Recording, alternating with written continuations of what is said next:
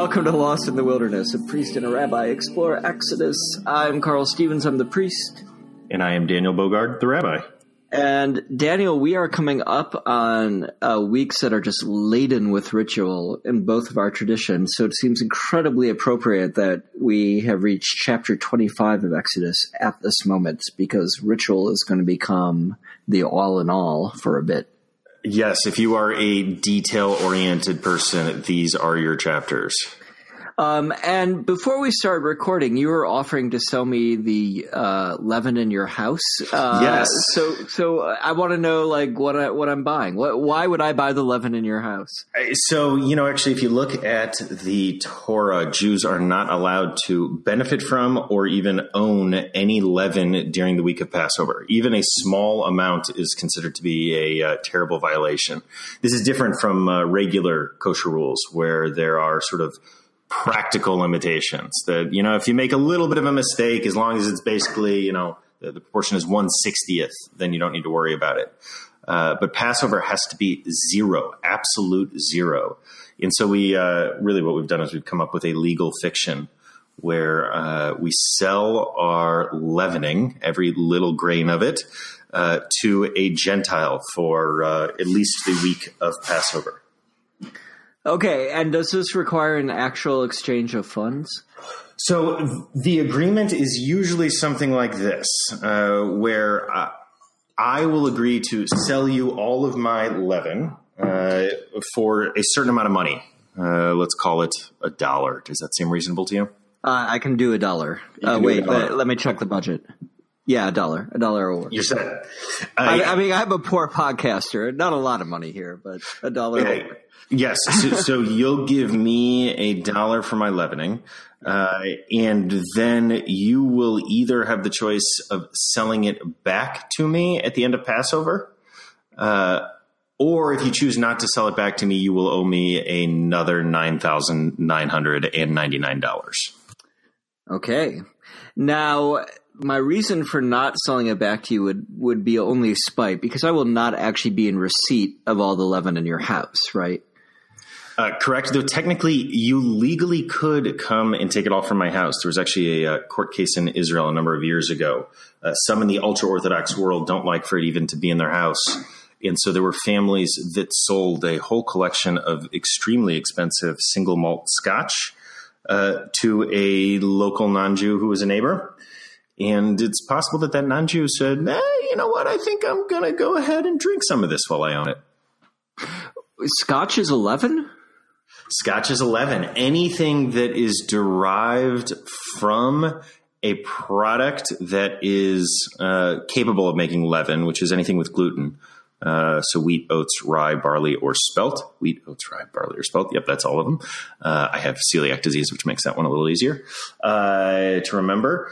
Anything that's derived from those ingredients has to be treated so carefully and so precisely that it requires special certification during the week of Passover. Otherwise, it is gluten. Or otherwise, yes, it's gluten, but it is chametz.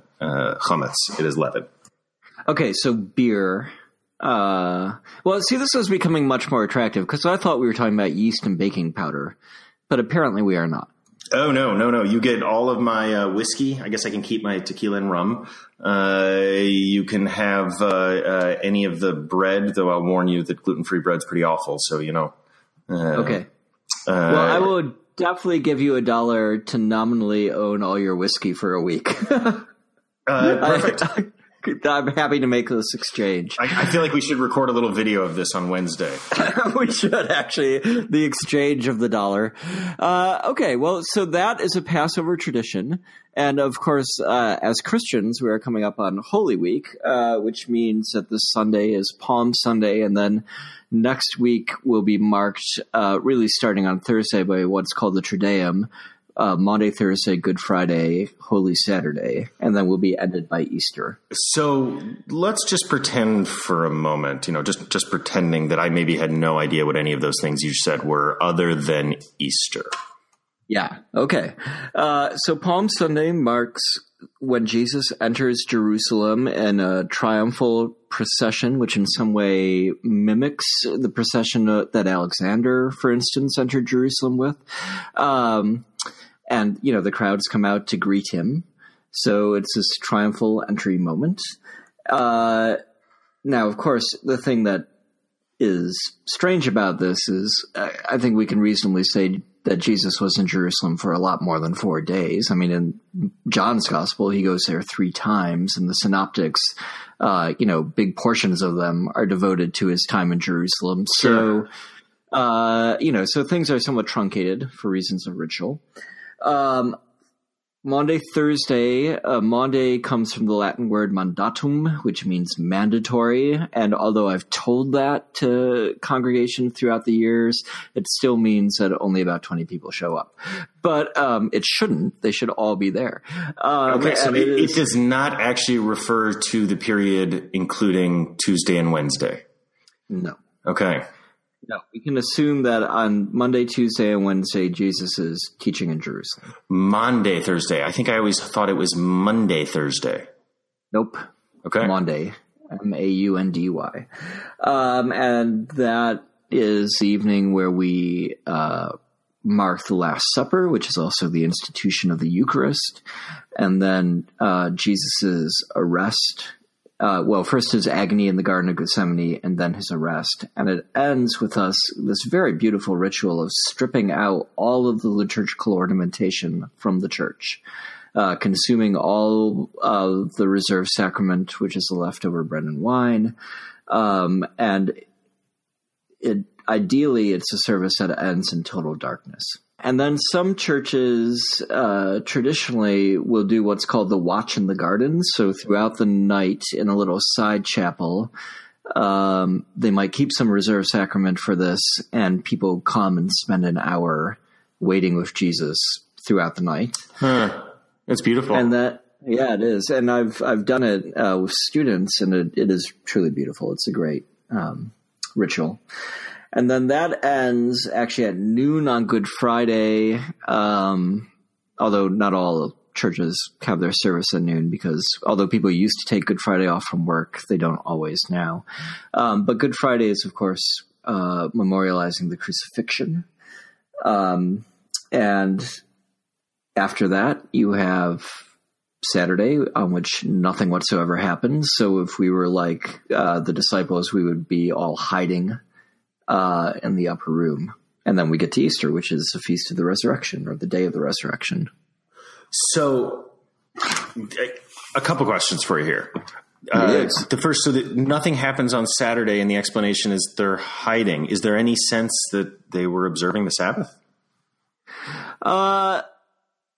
Maybe. I've never heard that. So, it would certainly make sense. The question is, and there's an open question about whether the Last Supper is actually a Passover supper or not. In the Synoptics, it is. In John's Gospel, it actually happens before the Passover. So things are a little confused. And actually, I don't know at what point in Christian history these began to be assigned to a Thursday, a Friday, and a Saturday. So I guess I would have to do a little further research to answer that question. Gotcha. Okay.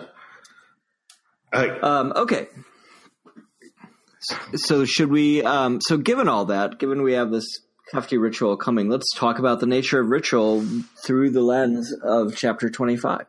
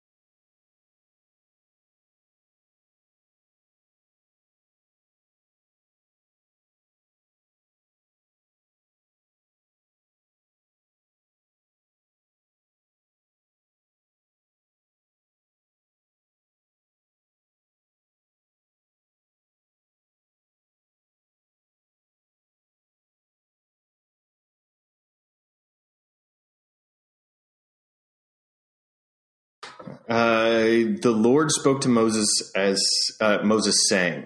So again, we've got this beginning that lets us know almost certainly we're going to enter into priestly content. Vayidaber Adonai el Moshe lemor. Always is a heads up for that.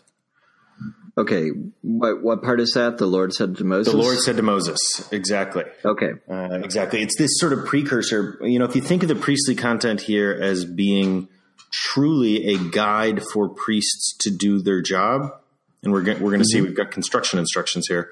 It's framed at the beginning and at the end with this theological context of, and all of these things God said to Moses. Okay. All right. Priestly content.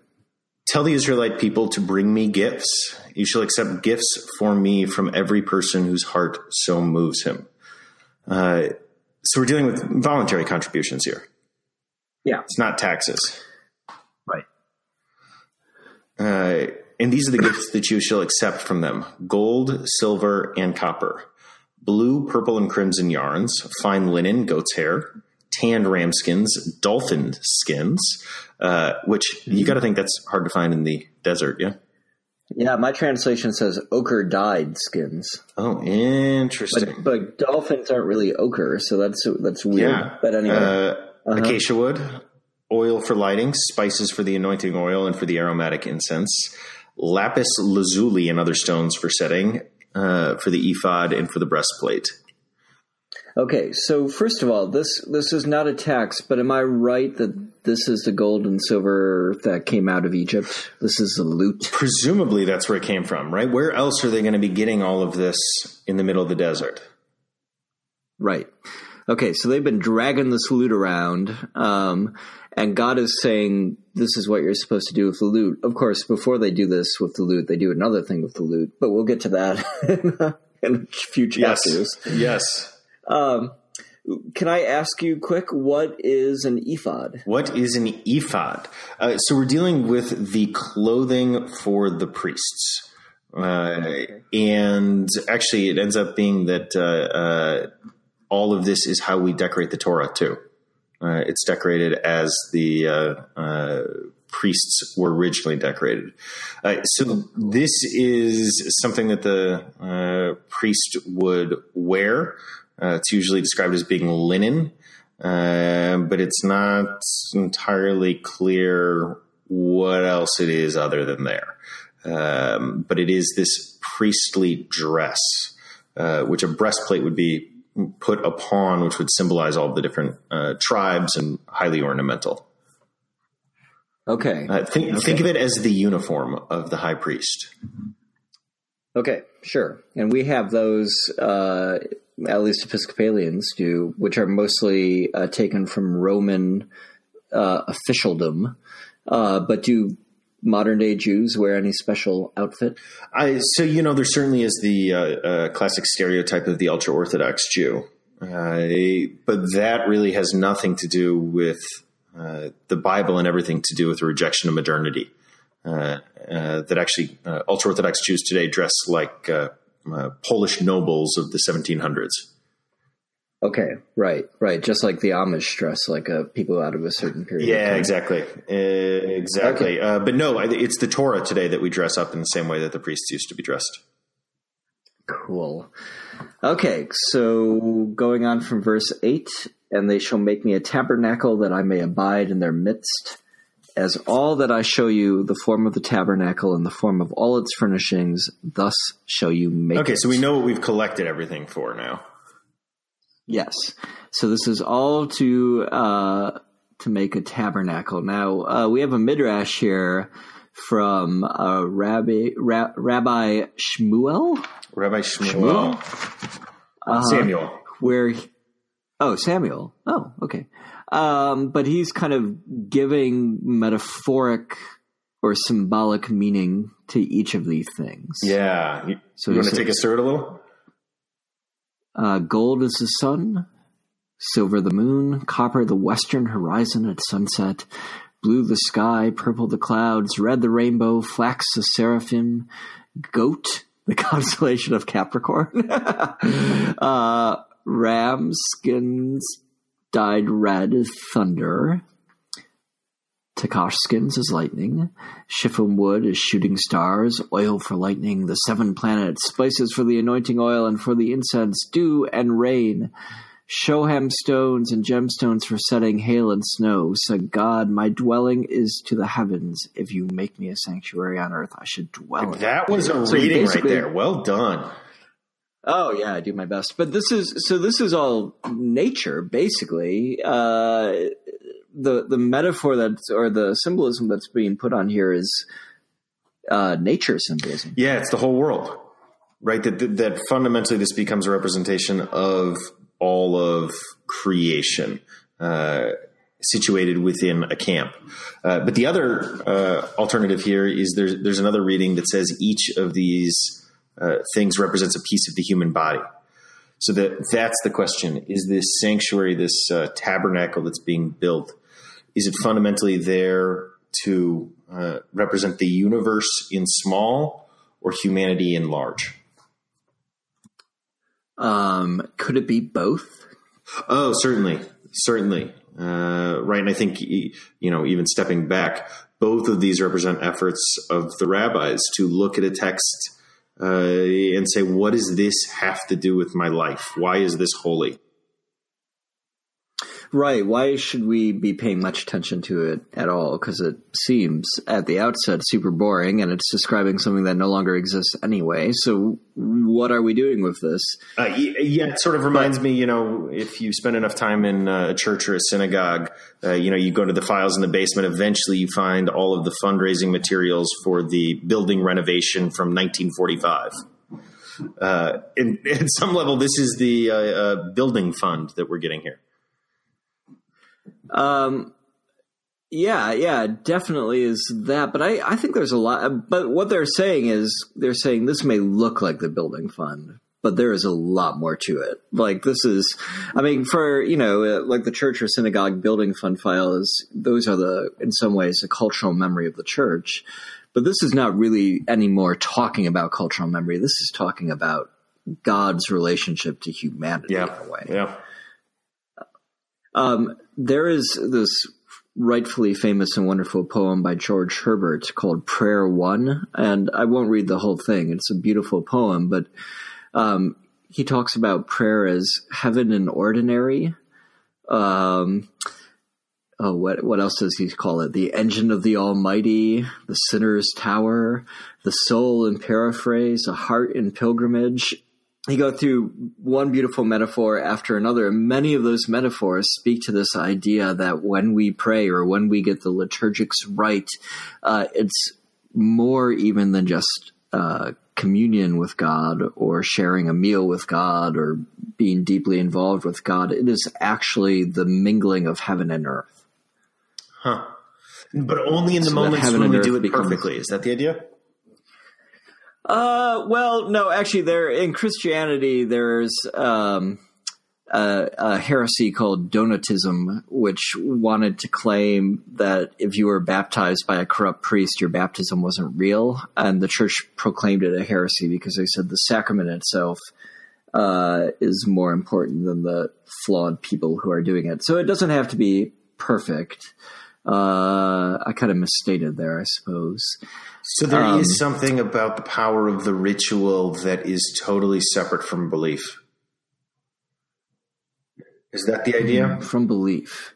Yeah, I think so. And there was this idea, this comes from like Cyril of Alexandria, this idea that when we undertake ritual actions, we are actually keeping the universe going. That these actions are so necessary because they are, in effect, the engine that drives and stabilizes everything that is. I certainly have a sense of that within my own life. I mean, I don't know if I agree with, I don't know if that's my theology in that sense. But I mean, that's the role ritual plays for me. It grounds me and gives me a sense of rhythm in my life and in my days, and locates me within the world.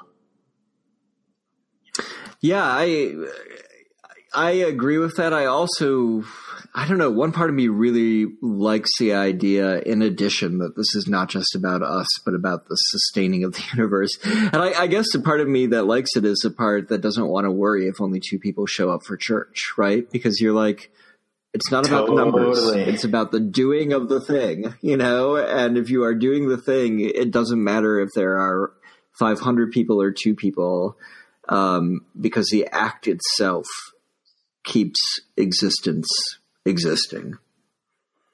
Yeah. Okay. Anyway, I've babbled on too long. I love this stuff. Oh, I'm so excited. Anyway, should we go on? Let's go. We are at verse 9. Is that right? No, I think we're a little. Oh, maybe we are. Verse 10, I think. Actually. Okay. They shall make an ark of acacia wood, 2.5 cubits long, 1.5 cubits wide, and 1.5 cubits high. Overlay it with pure gold. Overlay it inside and out, and make upon it a gold molding roundabout. So, to back up for a second here, or to zoom out, there's always been this question in the Jewish tradition, or I think in every tradition, when you encounter these texts, what do they have to do with me? What do they have to do with my life? Mm-hmm. Even if they have true existential importance in the moment that they were a part of, what does it have to do with my life in the 21st century? And so that was just as true when you were asking that question, what does this have to do with my life in the 3rd century? Yeah. And so what the rabbis have done is they've turned each of these notions into metaphors. So with the idea of the ark made of 2.5 cubits by 1.5 cubits by 1.5 cubits, they say that why is it that these are all in fractions? It's as a reminder that no one whose ego is full can do holy work. You have to have your ego broken, partial, in order to do the work of holiness. And how do they get that out of cubits? It's the fractions. They ask the question of why is it that these are fractional measurements? So we must be in fractions in order to do holy work. Our ego must be in fraction. That is great. Right, because the ark, of course, is what contains the divine essence then. So that is the same idea as the one behind declaring Donatism to be a heresy, right? It's like, do not think that perfection is necessary in order to worship God. Yeah. Oh, I hadn't thought of it that way. Nice. Okay. Well, I think that's wonderful. Verse 12. And you shall cast for it 4 golden rings and set them on its 4 feet, and 2 rings on its one side and 2 rings on the other side. And you shall make poles of acacia wood and overlay them with gold. And you shall just to pause for a second. Some of these you'll notice when we're reading our translations, we're getting totally different substances. Right? Interesting. Is it dolphin skin? Is it whatever you have? It was ochre. And the answer there is we're not really sure what a lot of these words really mean. So do you have a different term? It's not acacia wood for you. It's something else. I have acacia there, but okay. You'll find translations where it is something else because we just don't know, right? A lot of these species that are being described here, or these types of animals that are being described, the only place we have reference to that word is within this document itself, and so we're not entirely sure. Well, that's interesting. So I was at a Bible study where somebody made a big point about it being acacia wood because acacia wood is, I guess, poisonous to insects and therefore it will not rot and all of this. And, I immediately disregard it because I totally dislike the idea that we need to give scientific explanations to things that are happening in Scripture. To me, that's like like a very mid 20th century move to be like, how can we justify this or say anything interesting about it? Well, only through the lens of scientific rationalism. Yeah. So I wish I had known that then, because I could have been like, well, we're not really sure if it's acacia wood. But anyway, I'm kind of glad I didn't know that because it would make me fractionally less humble, and that, as we just said, is bad. Okay. You shall overlay them with gold, and you shall bring the poles through the rings on the side of the ark to carry the ark with them. In the rings of the ark the poles must be, they shall not come out. And you shall set in the ark the tablets of the covenant that I shall give you, and you shall make a cover of pure gold, 2.5 cubits in length. Right, so that's the purpose of this. It is to hold the 10 Commandments. Sure is. And I think most contemporary Americans who have seen Raiders of the Lost Ark have an image in their mind of what the thing looks like. Is that at all an accurate image, Daniel? I assume that the greatest of our anthropologists went into making sure that was a correct scene. That Steven Spielberg consulted well. I have no idea about the look of it and the accuracy of it. I will tell you it is certainly the image I have in my head when I think of it. Okay. And is it capable of melting Nazis' faces? I sure hope so. Okay. Where are we now? You shall make a cover of pure gold, 2.5 cubits in length, and 1.5 cubits its width, and you shall make 2 cherubim of gold. Hammered work you shall make them at the 2 edges of the cover. So first of all, this looks a lot like an idol. It does. Right, Interesting. We've got idols on top of the ark here. Well, okay, so first of all, let's talk about what a cherubim is. Do you have a sense of what it is? I have a good sense of what a seraphim looks like, but a cherubim, not so much. Winged angels is always my image. It's not a little chubby kid with rosy cheeks and wings. Is that not what? Am I falling into images? That is that's definitely what's called a cherub. What was on the ark? We've got some really it's these winged, somewhat human-like creatures that are messengers of the divine. It's a good reminder that the word that we usually call angel in Hebrew just means messenger. Mm-hmm. So the FedEx woman who's dropping something off is the exact same word as an angel for Hebrew. Yeah. Well, and fundamentally is the same concept then. Right. And that's why I'm in some ways, I want to make these cherubim and seraphim weird.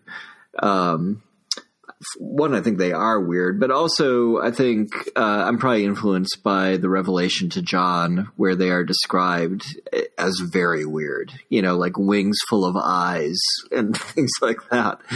Oh, wow. That is weird. Yeah. So I'm not sure if this is weird like that. And I think in a verse, we'll get to the mercy seat part and can talk a little bit more about that, or a verse or two at any rate. So it says, the cherubim, at verse 20, shall spread wings above, shielding the cover with their wings, and their faces towards each other, toward the cover the faces of the cherubim shall be. And you shall set the covering upon the ark from above, and in the ark you shall set the tent. So pause for a second. We're told that these cherubim are actually a little magic. So we were debating earlier before we started recording. Right. I always thought that there's something with the eagle and the president's seal. If it faces one way, it's means we're at war. And if it faces the other way, we're at peace. But you said there's something in the eagle's hand, we think? And talons, yes. But let me look it up quick. Changes to the president's seal. We're asking Rabbi Google quickly. Yes. Exactly. So the cherubim, while you're looking that up, are supposed to be like that, we're told. That when Israel is doing the divine will, they face towards each other. But when Israel is in defiance and refusing to do what is right and good and commanded, the cherubim face away. Right. And actually, you and I were both right. So when the eagle holds in its talons, in one talon an olive branch and another talon arrows. And when we're at peace, it faces the olive branch. When we're at war, it faces the arrows. There we go. Yeah. So it had to do with both. Okay. With both. So, and this obviously is where we got the idea from this cherubim. The cherubim switching back and forth. Okay. And now we get to the really interesting part. Verse 22, it says, "And I," still being God, "shall meet with you there and speak with you from above the covering between the two cherubim that are on the top of the Ark of the Covenant, all that I shall charge you regarding the Israelites." So this is where God is going to come and sit. God's presence is going to show up right in between these cherubim, yeah. So is this an idol or is it a throne? Yeah, right. I mean, I think it's one of these things that would be absolutely forbidden except for the fact that it's commanded. Yeah. In some translations, it's called a mercy seat. That this is where God sits to a mercy seat. Yep. Where are they getting mercy seat from? I have no clue. Aron, the cherubim that are upon the Aron, Haidah, the whatever you call it, the Ark of the community of the Pact, to all the commandments that I will give you. There's nothing about mercy in here. Well, I don't know. Maybe it slips in from tradition, or was like a King James translation. Interesting. Interesting. But my understanding, having looked into this a little bit, is that this actually was a pretty common setup in the ancient Near East, that a lot of gods had something like this to sit on. Yeah, I mean, that's really the thing to remember, is that there's very little that is truly distinctive about the ritual and liturgical practices of ancient Israel as compared to any of our neighbors. We just don't look that different from what's happening everywhere else. Right. Okay. So this is not crazily different from the religion of the Midianites or anything else. Exactly. The many peoples around with their many gods. Right. Okay. Do you think it's an idol? I mean, in your heart of hearts, when you look at this, are you like, that seems like idolatry? We've talked about Maimonides a lot. Rambam, this philosopher who I'm a student of, 1,000 years separated from him. And what Maimonides does is he says it's pedagogical, that some people need these images and they need the physicality of it as a first step. And it's there to wean us towards something higher, towards something more, he would say towards something more intellectual, but maybe we would say something more spiritual. And that resonates with me. But I guess I just like ritual too. I think this stuff is fun. Yeah. Yeah, obviously we wouldn't be in our positions if we didn't. So. Oh, yeah, exactly. And actually that fits with, since we're talking about all this gilding, we have another small midrash from Talmud Yoma 72b. Well done. Which is, I know I pronounced the 72b really well. It was really, you had that sound. It was just perfect. But it says that any Torah scholar whose interior is not like his exterior is no Torah scholar. So it's talking about the gilding, and it's saying, look, if the outside seems to glitter, but the inside doesn't actually hold anything of importance, or even worse, things that are evil, it's not the real deal. Yeah. So this whole ark is nothing without the Torah inside it. Yes, exactly. It is the content inside that ultimately matters. And if the inside can't reflect the outside, then it is an idol. Right. And in the same way, if I were a priest who didn't actually believe the ritual but was doing the ritual, that might be not be problematic about the ritual, but it would be sure problematic about me. And I imagine the same applies for a rabbi too. Are there atheist or agnostic rabbis out there? Oh yeah, sure, okay. Without much of a contradiction. The thing about ritual in Judaism is that there's a real focus on the act having intrinsic value outside of the belief that's underlying the act. Yeah. In fact, I would say as a general rule, we care a lot more about the impact of something than we do about the intent behind it. Right. But, it's interesting. There is an exception. Saying the Shema, this line from Deuteronomy, "Hear, O Israel, the Lord is our God, the Lord is one." You're supposed to say it twice a day. And we're told that it only counts. You've only fulfilled the mitzvah, the commandment, if you say it with the fullness of your heart, meaning the fullness of your belief. And so the rabbis asked the question, what should you do in those moments when you can't do that? Whether it's moments of doubt or simply like, I'm thinking about how am I going to pay my mortgage, or I got to go pick up the kids or whatever, right? The moments where it just doesn't come to you. Right. And the answer is do the ritual, the belief will come. And that becomes a foundational idea. Do the ritual. Don't worry so much about whether or not you believe it. Sometimes the ritual can have an impact even outside of what you bring to it. Well, there's a similar concept in Christianity called lex orandi, lex credendi, which means that praying shapes believing, that the way we pray is ultimately going to affect the way we think and believe. Fake it till you can make it. I don't know if it means that. Actually, what it means is that what tends to happen throughout ritual history is that people start doing something. So, for instance, they start really honoring Mary, Jesus' mom, and they create all these rituals, and then the theologians have to come along behind them and think up reasons why it's valid. Oh, I like this. There's a famous ritual, Czech Jews who come from today's Czech Republic or previous Czechoslovakia, before they would enter into any place of prayer, when they crossed over sort of the threshold to that room, would bow down while they did it. Okay. And this was even extreme enough that in the sort of enormous grand, the equivalent of the cathedral in the Jewish world for the ancient Czech synagogue, had beams built across it so that you would have to bend over if you were a full-size person. It was only later that we discovered that the precursor to the main synagogue had been built poorly and had a beam going across the entrance.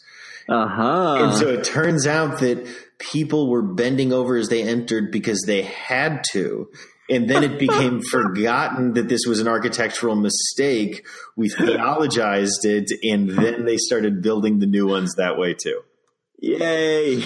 I love that. I love that too. No, I mean, it's just the way it almost always works. But and I think that's the way it works for us too as people, right? Like we just start doing something, maybe without thinking through it all that well.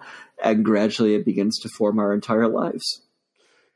So actually coming up with Passover, the other famous example of this is so during Passover, you're not allowed to have anything that's made of these leavened products, things that come from wheat, barley, spelt, oats, or rye. Yeah. There should be no issue. You can, do whatever you want with corn or with quinoa or with lentils or peas or right. No issue with any of these things. But the Jews living, 500 years ago, would sometimes mix wheat grains in with these items to absorb the moisture. And so they would never use any of these items during Passover. Today, we continue to not be allowed to use those items during Passover because that's what Passover looks like. Right. And plastic wrap and freezers be damned. Exactly. Yeah. So once again, dear listeners, you may be listening to this and be like, wow, religion is super weird. And my response would be like, yes, and that is what is good. Yeah. So true. So anyway, okay, what verse were we on? We're supposed to be reading this, huh? Verse 24, I think. Do you want to take it from there? Overlay it with pure gold and make a golden molding around it. Make a rim of a hand's breadth around it and make a gold molding for its rim round about. Make 4 gold rings for it and attach the rings to the 4 corners at its 4 legs. The rings shall be next to the rim as holders for poles to carry the table. Make the poles of acacia wood and overlay them with gold. By these the table shall be carried. Make its bowls, ladles, jars, and jugs with which to offer libations. Make them of pure gold. That'll actually be tough with pure gold, won't they? Melt yeah, they could get dented really easily. Yeah. Again, there's this question of why do we have the old construction methods left here? Why are we reading this? Well, I don't know, but I can't read it without thinking about every Altar Guild member I've ever known. The Altar Guild are the people, they're responsible for the chalice and stuff, and they probably read this and think, why don't we have this, right? Why am I constantly having to write little Post-its that say things like, don't use the purificator in place of the corporal? Totally. Why can't we just have a set of rules written in Scripture so everybody has to pay attention to? We do. Yeah. We do.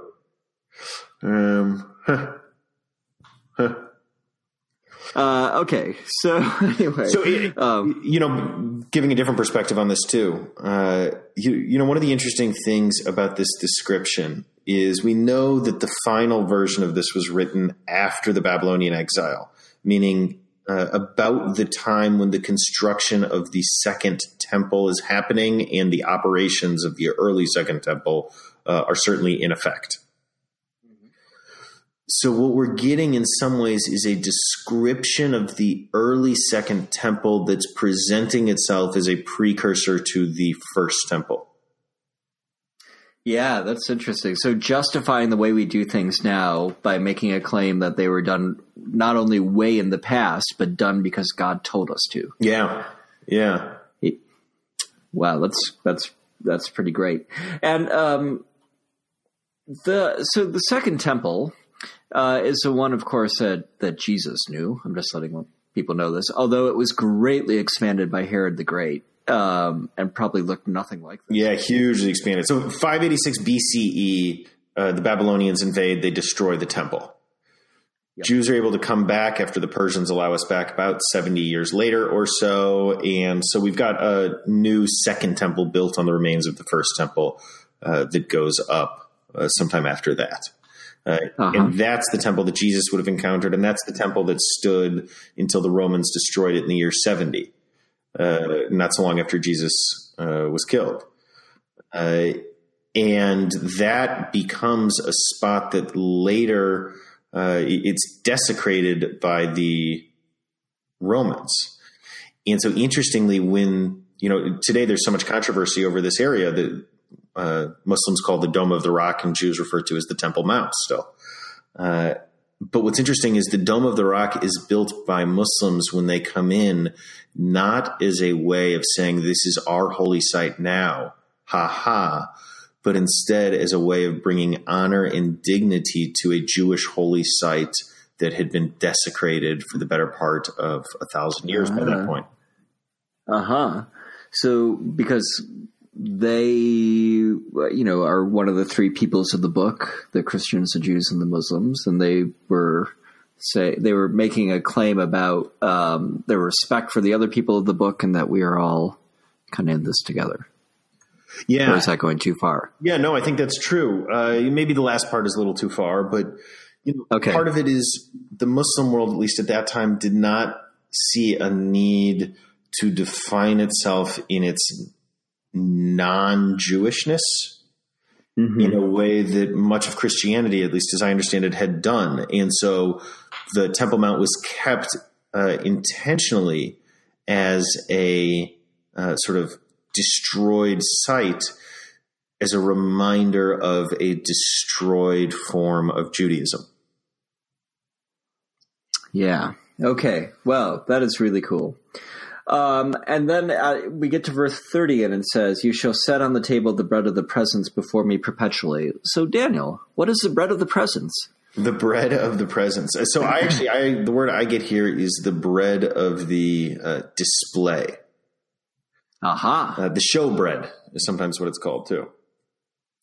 Okay, so and that is like a show horse or a dog at the Westminster Dog Show. Exactly. There was a table there that this loaf, this beautiful loaf, would be kept there always, sort of. In its most physical sense. I don't think it was understood this way necessarily, but in its most physical sense, it was literally the bread for the god if that god showed up.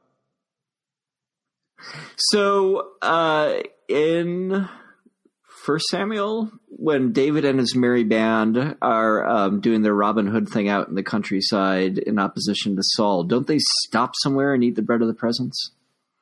I don't remember this. Okay, we're going to look this up. Yeah. That might be an aside. But okay, so this is something that you would have at all sorts of shrines and temples, is bread of the presence. So you'd find it at all sorts of shrines and temples, but it's worth remembering for Judaism, there becomes only one temple. So you would only have this at the temple in Jerusalem. But yeah, you'd find something like this in all sorts of different traditions, certainly. Right. And I think that brings us to another major point here, which we may have made before about sacrifice. But sacrifice is really our showing our desire to share a meal with God, right? And so this is this is part of that meal, without a doubt. Yeah, and it's also, I think, an awareness. Remember that for the ancient world, just an overwhelming percentage of the meat that you were going to eat was going to be meat that came from sacrifice. Okay. And so it is also a reflection on the holiness of that moment between life and death and of the crossing of that boundary that's required when you have meat. Okay. Yeah. So a thin place in some ways. Okay, I want to bring in here a quote from Alexander Schmemann. I think this is a good point to do it. So Alexander Schmemann was a Eastern Orthodox priest, maybe Greek Orthodox, I'm not sure, but he was Orthodox, and he died in 1983. But he wrote a number of books, and one of them was this book, For the Life of the World, Sacraments and Orthodoxy, which he wrote in the mid-'60s. And because of that, the language is all very gendered. Like, he doesn't talk about humanity. He talks about man. Got it. Yeah. So if you can see past that, though, there are many very good things about it. And so I just want to read this really small section where he says, all rational, spiritual, and other qualities of man, distinguishing him from other creatures, have their focus and ultimate fulfillment in the capacity to bless God, to know, so to speak, the meaning of the thirst and hunger that constitutes his life. Homo sapiens, homo faber, yes, but first of all, homo adorans. The basic definition of man is that he is the priest. He stands in the center of the world and unifies it in his act of blessing God, of both receiving the world from God and offering it to God, and by filling the world with this Eucharist, he transforms his life, the one that he receives from the world, into life in God, into communion with God. The world was created as a matter, the material of one all-embracing Eucharist, and man was created as a priest of this cosmic sacrament. So for somebody like Schmemann, you ask, what is the point of the universe? Why do we exist? What is all this about? And his answer is, we exist for this, for Eucharist, for or temple sacrifice, or bread of the presence, but basically for shared meal with God, for offering the world of God to God and receiving the world back from God perpetually. And we have, do you want to read the Zohar part there, which says in many ways the same thing? Yeah. So the Zohar is a mystic Jewish text. It's the core text of Kabbalah. It makes an internal claim that it came from sort of just around the time of Jesus. But we know that actually it came from probably about the 1400s in Christian Spain. Okay. So the Zohar says the table stood in the tabernacle, this traveling tent, this traveling altar, and there rested upon it a blessing from above, and from it issued nourishment to the whole world. So this becomes sort of a representation of the nourishment of the divine that spreads throughout the world, right? So bread is spiritual nourishment here too. Not for a moment was that table to remain empty, since blessing does not rest upon an empty place. Therefore, the showbread had always to be renewed upon it each Sabbath, in order that the blessing from above might always rest upon it, and that food and blessing, because of it, might emanate from that table to all the tables of the world. So too should every person's table have bread on it when he says grace after meals, in order that the blessing from above should rest upon it. It must not be empty. And there actually continues to be a tradition that some Jews follow, that you always leave just a very small piece of bread, even once you're done eating, so that there should never be a table without some food on it.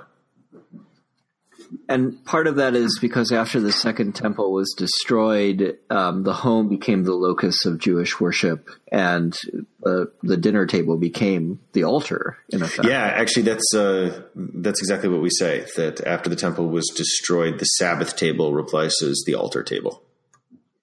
Yeah. And so it's there in the home that one is receiving this kind of grace and divine blessing, and that it's emanating out into the rest of the world. Yes, exactly. And, if you want to take the metaphor a little further, it's at the Shabbos table. It's at the family, localized, intimate gathering that beauty begins to enter into the world. That's beautiful. And in a way, it takes us back to Cyril of Alexandria, who says, sacraments sustain the universe. Yeah, there you go. So, yep. We don't have to read these things just theologically, right? These rituals sustain the universe. We don't have to believe that necessarily, that literally if we don't do this ritual, the universe will cease, but that these rituals give meaning to our universes. I mean, I think that's certainly been my experience with ritual. Yeah, fill the universe with blessing. Yeah. And that says something really profound about our relationship to God, too, right? Like the God who is talking to the people on Mount Sinai is essentially saying, you are an integral part of all of this. In effect, my blessing does not come into the universe without you. Yeah. Maybe that's going too far, too, but let's say that's about one. I want to make this fractional, so 1/18 true. Representing your broken ego here. Exactly. But 18 is the Jewish number for life. So we've gotten a broken ego, which is life-giving. I'm trying to do the mystical term. I did not know that when I said 18. I was like, why am I picking 18? That seems like a weird number. So now I'm just going to say that was pure grace. The reason I was able to say that was because of the bread on your Shabbat. There you go. Yeah. Thank you for that. Shall we finish our chapter? Yeah, although I do want to say that in a week after I give you $1, that bread will be yours. Mine, my friend. It's yours. All of the gluten-free bread and scotch you can drink. And for $1. And vinegar, by the way. You'll own all of my vinegar. Okay, well. You also are going to have to own my dogs and my dog food. I'm not sure if I mentioned that, by the way. And one of them is kind of crazy, and we might not take him back. We'll see. Okay, it gives me an excuse to take a walk every morning. That's all I'm going to say. All right, let's verse 31. You shall make a lampstand of pure gold, a menorah. The lampstand shall be made of hammered work. Its base and its shaft, its cups, its calyxes, and the petals shall be of one piece. Petals, because it's supposed to look like almond blossoms. 6 branches shall issue from its sides, 3 branches from one side of the lampstand and 3 from the other side. On one branch, there shall be 3 cups shaped like almond blossoms. So I gave it away there. Each with calyx and petals. And on the next branch, there shall be 3 cups shaped like almond blossoms, each with calyx and petals. So for all 6 branches issuing from the lampstand. Why almonds? I don't know the answer to that, other than almond blossoms are beautiful looking. Okay. Another thing about this menorah, most people today associate the Jewish star as the main Jewish symbol, right? The six-pointed star, the shield of David, some people call it. But that's actually a very recent image as a Jewish symbol. The classic symbol is the menorah with 6 branches. Okay. I like that better because nobody ever tried to pin that on somebody so that they could identify them and send them. That piece is true too. But it's also this, the other beautiful piece. It's this sort of self-described Jewish mission of bringing light to the world. Yeah, that is great. That is great. And it will be almond scented light, apparently. Almond scented light. Wow. That sounds awesome. Okay, we just named the episode. Anyway, go. Yes. Let's finish this off. Yes. I feel like we've entered hallucinogenic realms now. Make its 7 lamps. The lamps shall be so mounted as to give the light on its front side, and its tongs and fire pans of pure gold. It shall be made with all these furnishings out of a talent of pure gold, tons of gold. Note well and follow the patterns for them that are being shown you on the mountain. All right. So we come to the end of chapter 25. And listeners, I bet you thought it would be boring to talk about ritual for an hour. This is the most excitement I've had all week. I might be consider my life, maybe, but still. Yeah, I can, just imagine your 15-year-old daughter saying that is the most excitement you've had all week. Well, she would be right, and I'm glad she knows me so well. So next week we will be recording from St. Andrews in Evanston, we hope, if all goes well. And it will be the middle of Holy Week, but we are still planning to put out an episode. And then the following week will be in the midst of Passover, but we're still planning to put out an episode. So, listener, thank you for bearing with our moving around of schedules and things. Yes, thank you. But we are going to just keep pushing through because, frankly, I find this stuff so beautiful and life-giving. And Daniel, if I think about the blessings of the last 6 months, you are at the top of the list. I feel the same way about you and about our study each week. There we go. A little loving for you, my friends. Do you have anything you want to promote before we end? I have nothing to push. No, I'm not promoting anything. Okay, well, let me make one last push for people to sign up for our capstone event, which will be on April 7th at All Saints in New Albany, and we'll have these great scholars, Carol Myers, Terrence Fredheim. I hope you come. Lost in the Wilderness, A Priest and Rabbi, Explore Exodus is produced by Daniel Bogard and Carl Stevens and is made possible by Christ Church Cathedral and the Diocese of Southern Ohio. Lost in the Wilderness is part of Exodus, a DSO Big Read, which you can learn more about by going to adsobigread.org. Our theme music is by Brianna Kelly from her album All Things Are Being Made New. And that is it, people. Have a great week. Have a great week.